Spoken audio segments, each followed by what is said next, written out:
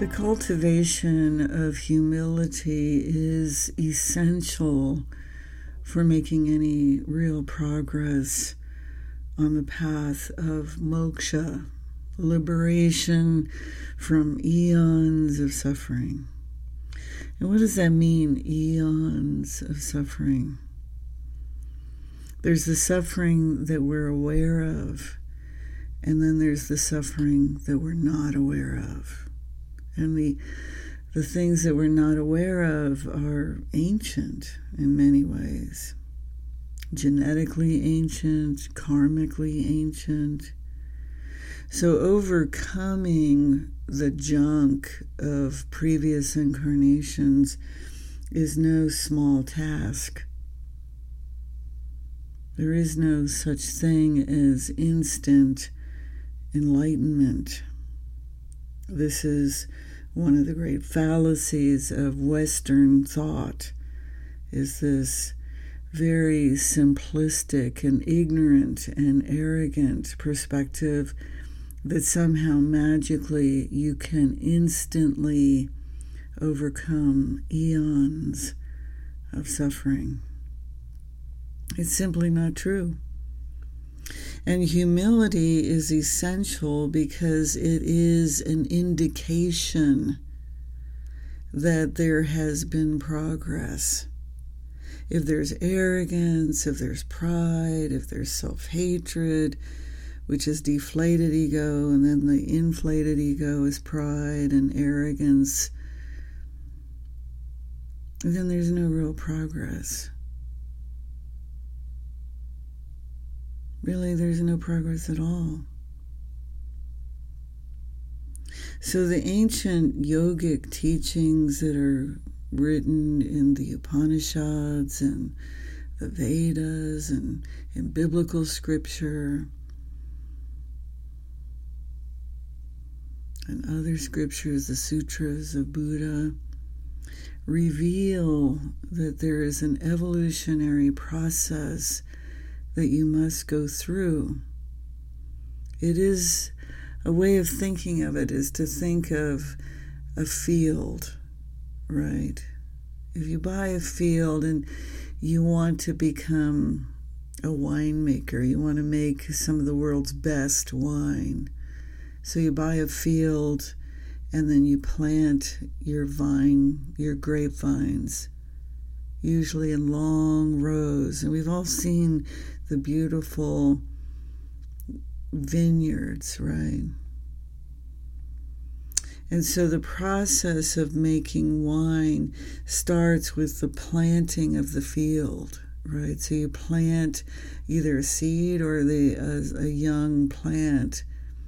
And then as over time, over many years, the grapevines mature if they are properly cared for and tended to, if the garden is weeded, right? And so your mind is like the field, right? Your body is like the field. And then your consciousness is the seed or the young grapevine planted in your heart.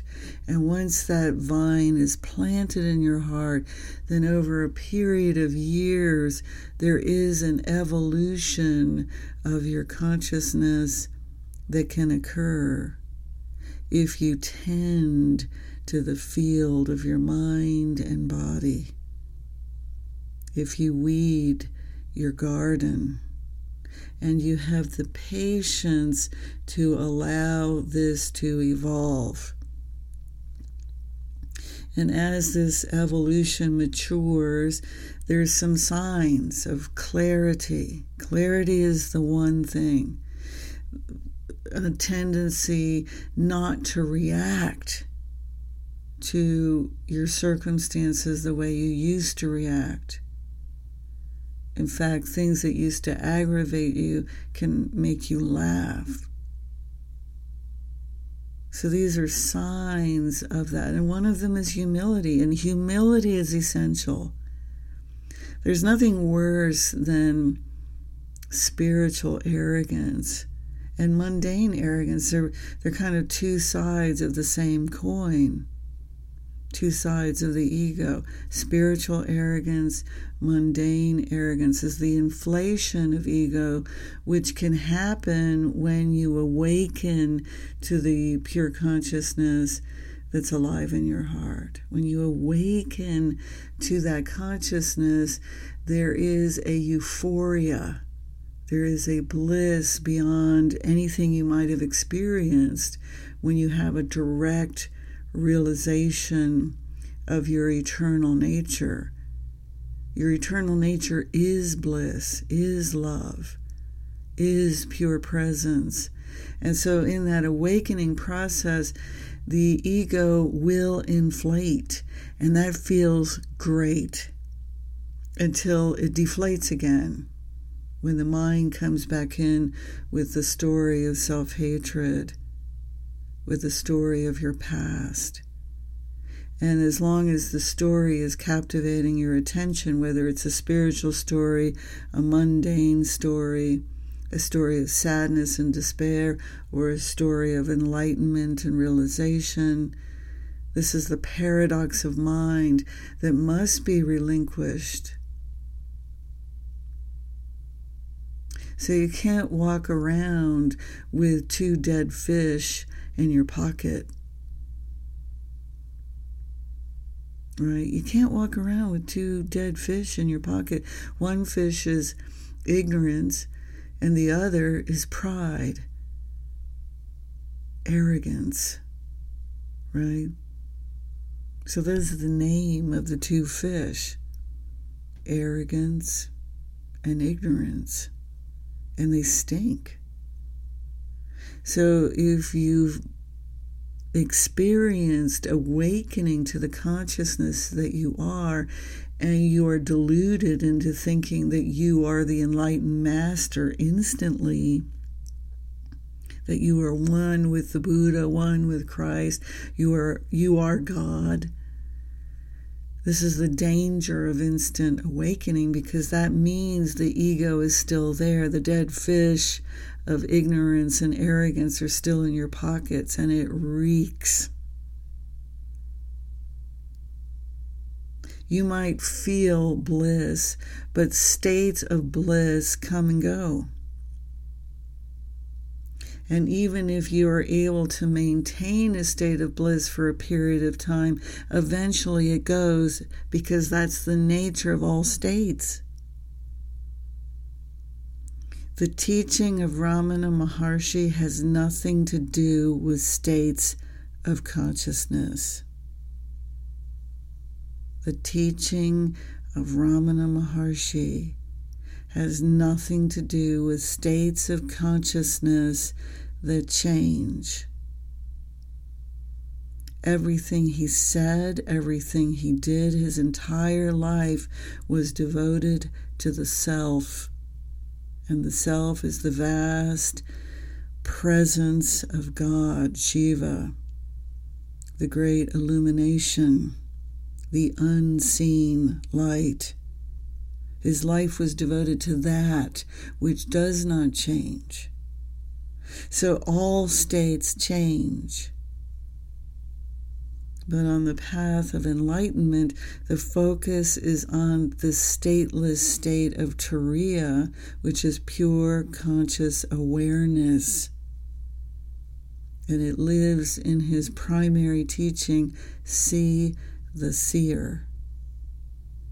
And that teaching came directly from his master, the mountain, the sacred mountain, Arunachala Shiva. It arose from the mountain.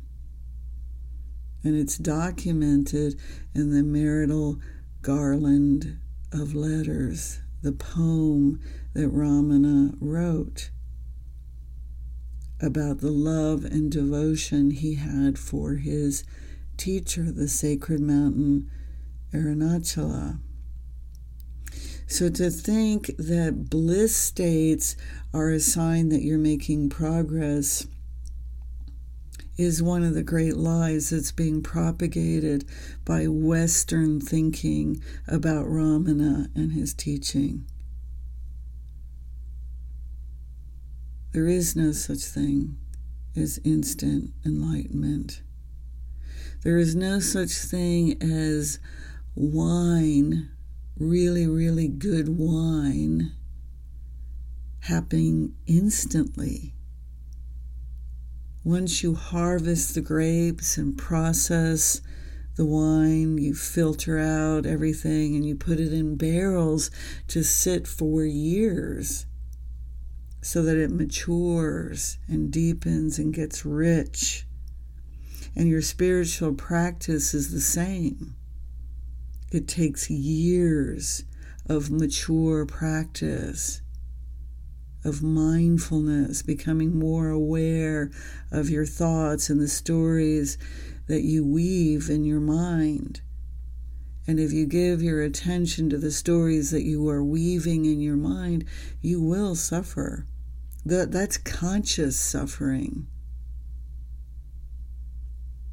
It's ignorance. Spiritual arrogance is no different than the deflation of ignorance. The arrogance of I am awake, I am free, I am one with the self. All of these thoughts actually hold you back from the deeper realizations that come on the wings of humility.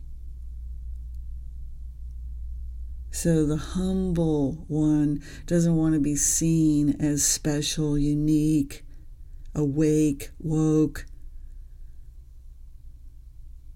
This is the spiritual arrogance.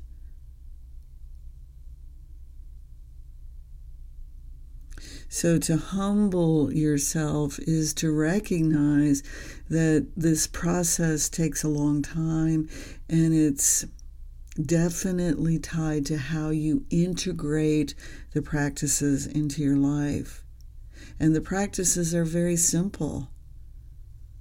It's turning your attention inward into the realm of your heart again and again and again through meditation, through self-inquiry, through the mantra, the hymns, the ancient hymns of the Vedas. The vibration of those sounds open your heart. Every tradition, every religion uses music to open the heart and the mind to the divine.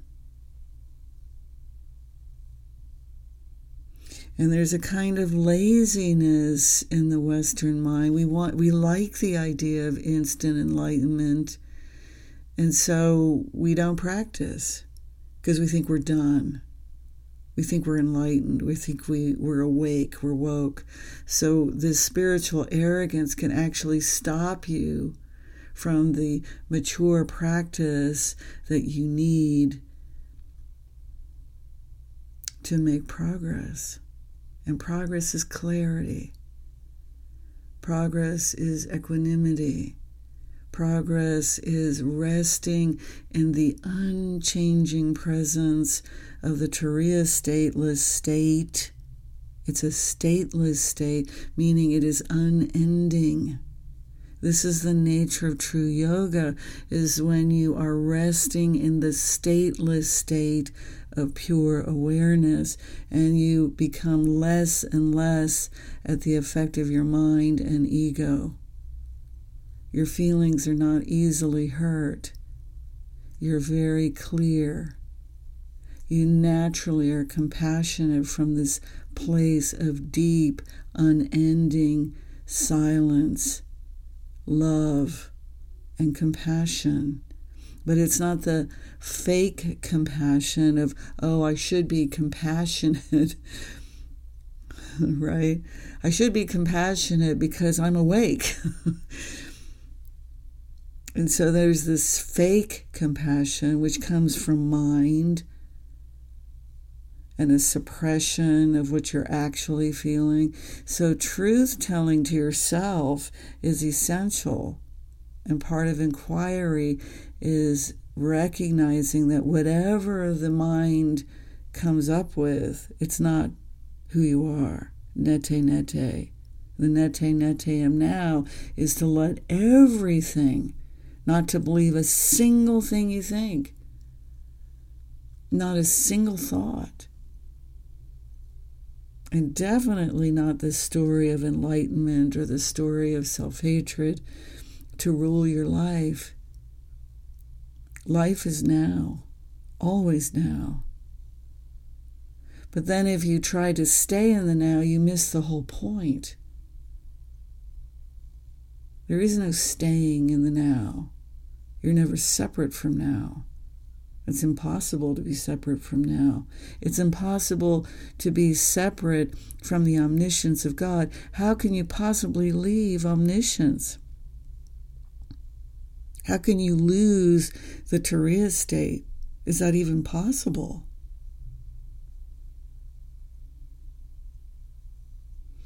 So humility is one of the indicators, right, that you're making progress. If you're just humble, like you realize the awesomeness of the vast omniscient presence and the vast intelligence that it is. If you recognize how insignificant you are in the context of the cosmos.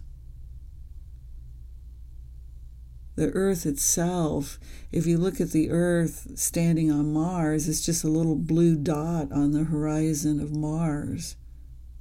And then you look out at the universe, the earth itself and everyone on it are shrunk to this tiny, tiny, tiny microscopic level.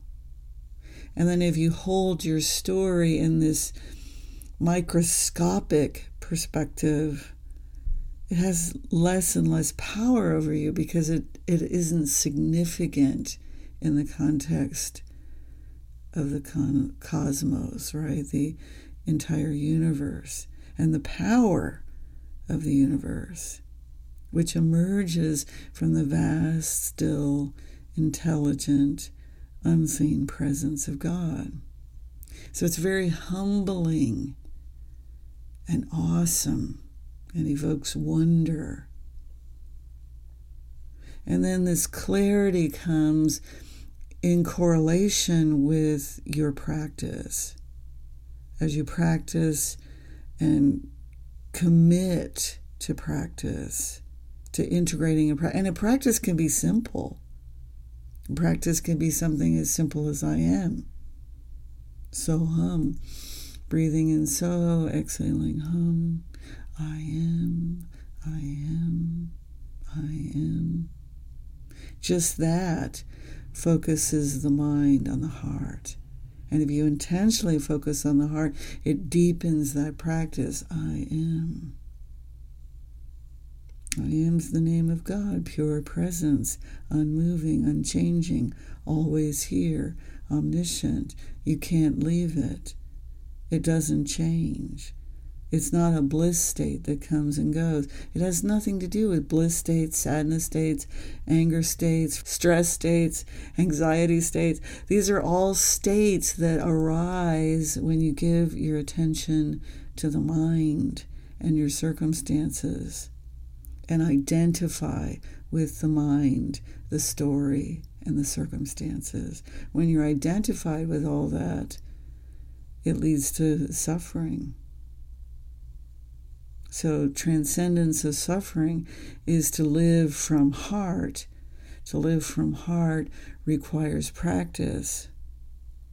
Because even though you might be aware that presence arises or the self is in your heart, you won't necessarily go there.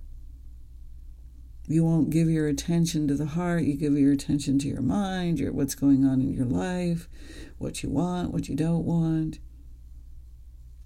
And then if self-inquiry becomes a process of getting rid of your self-hatred or what you don't want, or your shadow child, or whatever is arising in mind, if it's a strategy to get rid of, it loses its power. It's dead.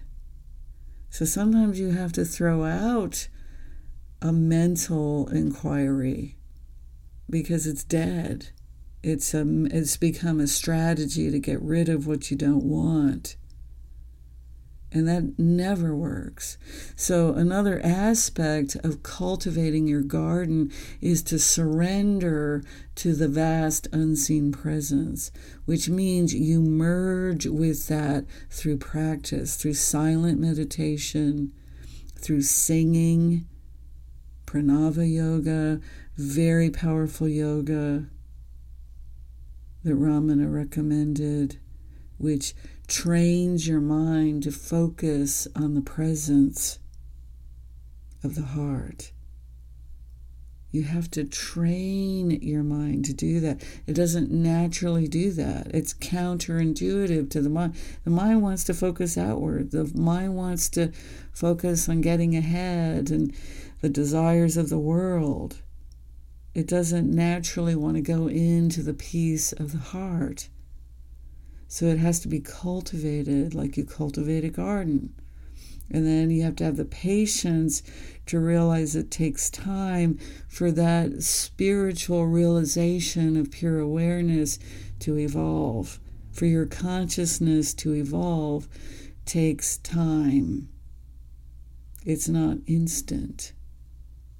Like fine wine takes many, many years. And the longer wine remains in a barrel, the better and better it gets, right?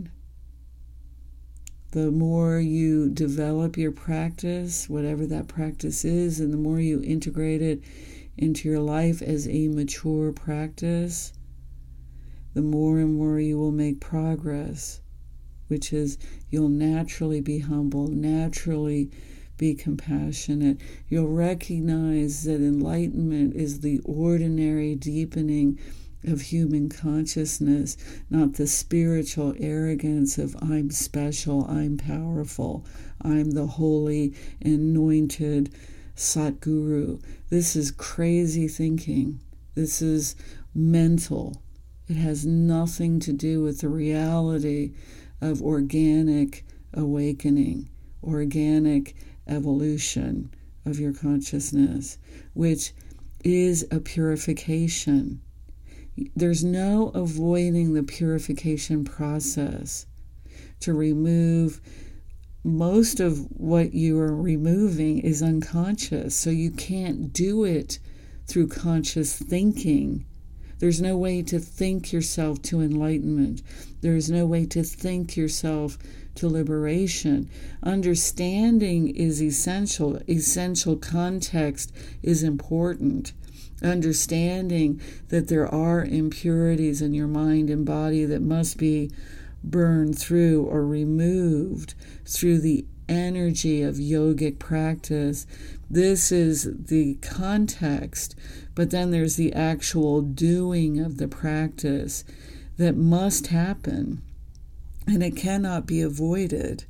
And the more you look at it as a way of life, the more you integrate the practices into your daily routine, the more and more the sacred fire will grow, your devotion will grow, your bhakti will grow, your bhakti devotional practice will grow, your jnana practice, a deeper understanding of yourself will grow, but it grows slowly over time in correlation with the yogic practices as a sacred fire that burns away all of this residue from previous incarnations and the residue from the past, things that have happened to you in this life. So those are the things that you may or may not be aware of, right? And it's 95% of what you're dealing with is completely unconscious. So this is why the practices are absolutely essential. You need to cultivate the energy of practice, which is learning to focus your attention on the source of your attention. Focusing your attention on the source of your attention is essential. But you, again, can't do this through thought. You can do it through the mantra, through Om. Just Om. I am. Simple practices, you can start there and evolve that. Om Bhurabhuvaha Svaha Tat Savitu Varenyam Bhargo Devasya Dhimahi Diyo Yona Prachodayat. Powerful Gayatri mantra affects the entire body. It's a purification. It's like going into a Native American sweat lodge. That's also a purification practice of prayer and literally sweating, putting yourself in the heat of the lodge, right, is releasing, purifying the body and mind. Devotion to God, loving God, which is unseen, trusting the unseen, surrendering to the unseen. This is the integration of the practice. The yoga of wisdom includes intelligence of studying the scriptures, studying the scripture of Ramana Maharshi, the Ramana Gita. If you have not read the Ramana Gita, you do not know Ramana Maharshi. If you have not sit in the presence of his master, then you don't know Ramana Maharshi. If you think Ramana Maharshi is a man that died in 1950, then you don't know Ramana Maharshi. Ramana is the living eternal presence alive in you. Jesus is the living eternal presence alive in you, the Logos. Buddha is the living eternal presence, Sunyata, alive in you, right? So the message is you must integrate and cultivate humility, humble the mind by surrendering to your heart. Humble your mind by surrendering to the heart and recognize that true enlightenment is ordinary. It's becoming authentically human. It's telling the truth about your humanity, telling the truth about how difficult it is to climb the mountain of consciousness, which you cannot see. The power of Arunachala is not the form, it's the formless presence of God that it radiates. And that radiation is alive within you as electromagnetic light. And when you dive into your heart through the power of yogic practice, then you burn in the sacred purifying fire of God. And it takes however long it takes. It might be lifetimes. This life might just be learning to practice. It might just be that. Just consistently practicing. Not practicing once in a blue moon or once in a while or when you feel like it, but all the time. All the time. Everywhere. Every second, every moment. Every breath, every heartbeat, every precious breath, every precious heartbeat, and recognize that you don't have a lot of time. The construct of time is meaningless. You think you have until you're 80 or 90 years old. But people who are young die every single day. So you don't know if you have a tomorrow.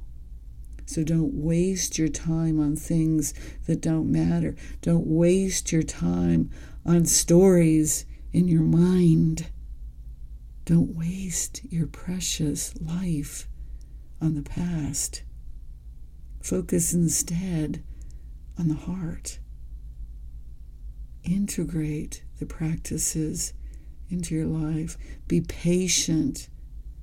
Cultivate humility. Cultivate humility. Surrender your mind. to the heart. Om Shanti, Shanti, Shanti Om.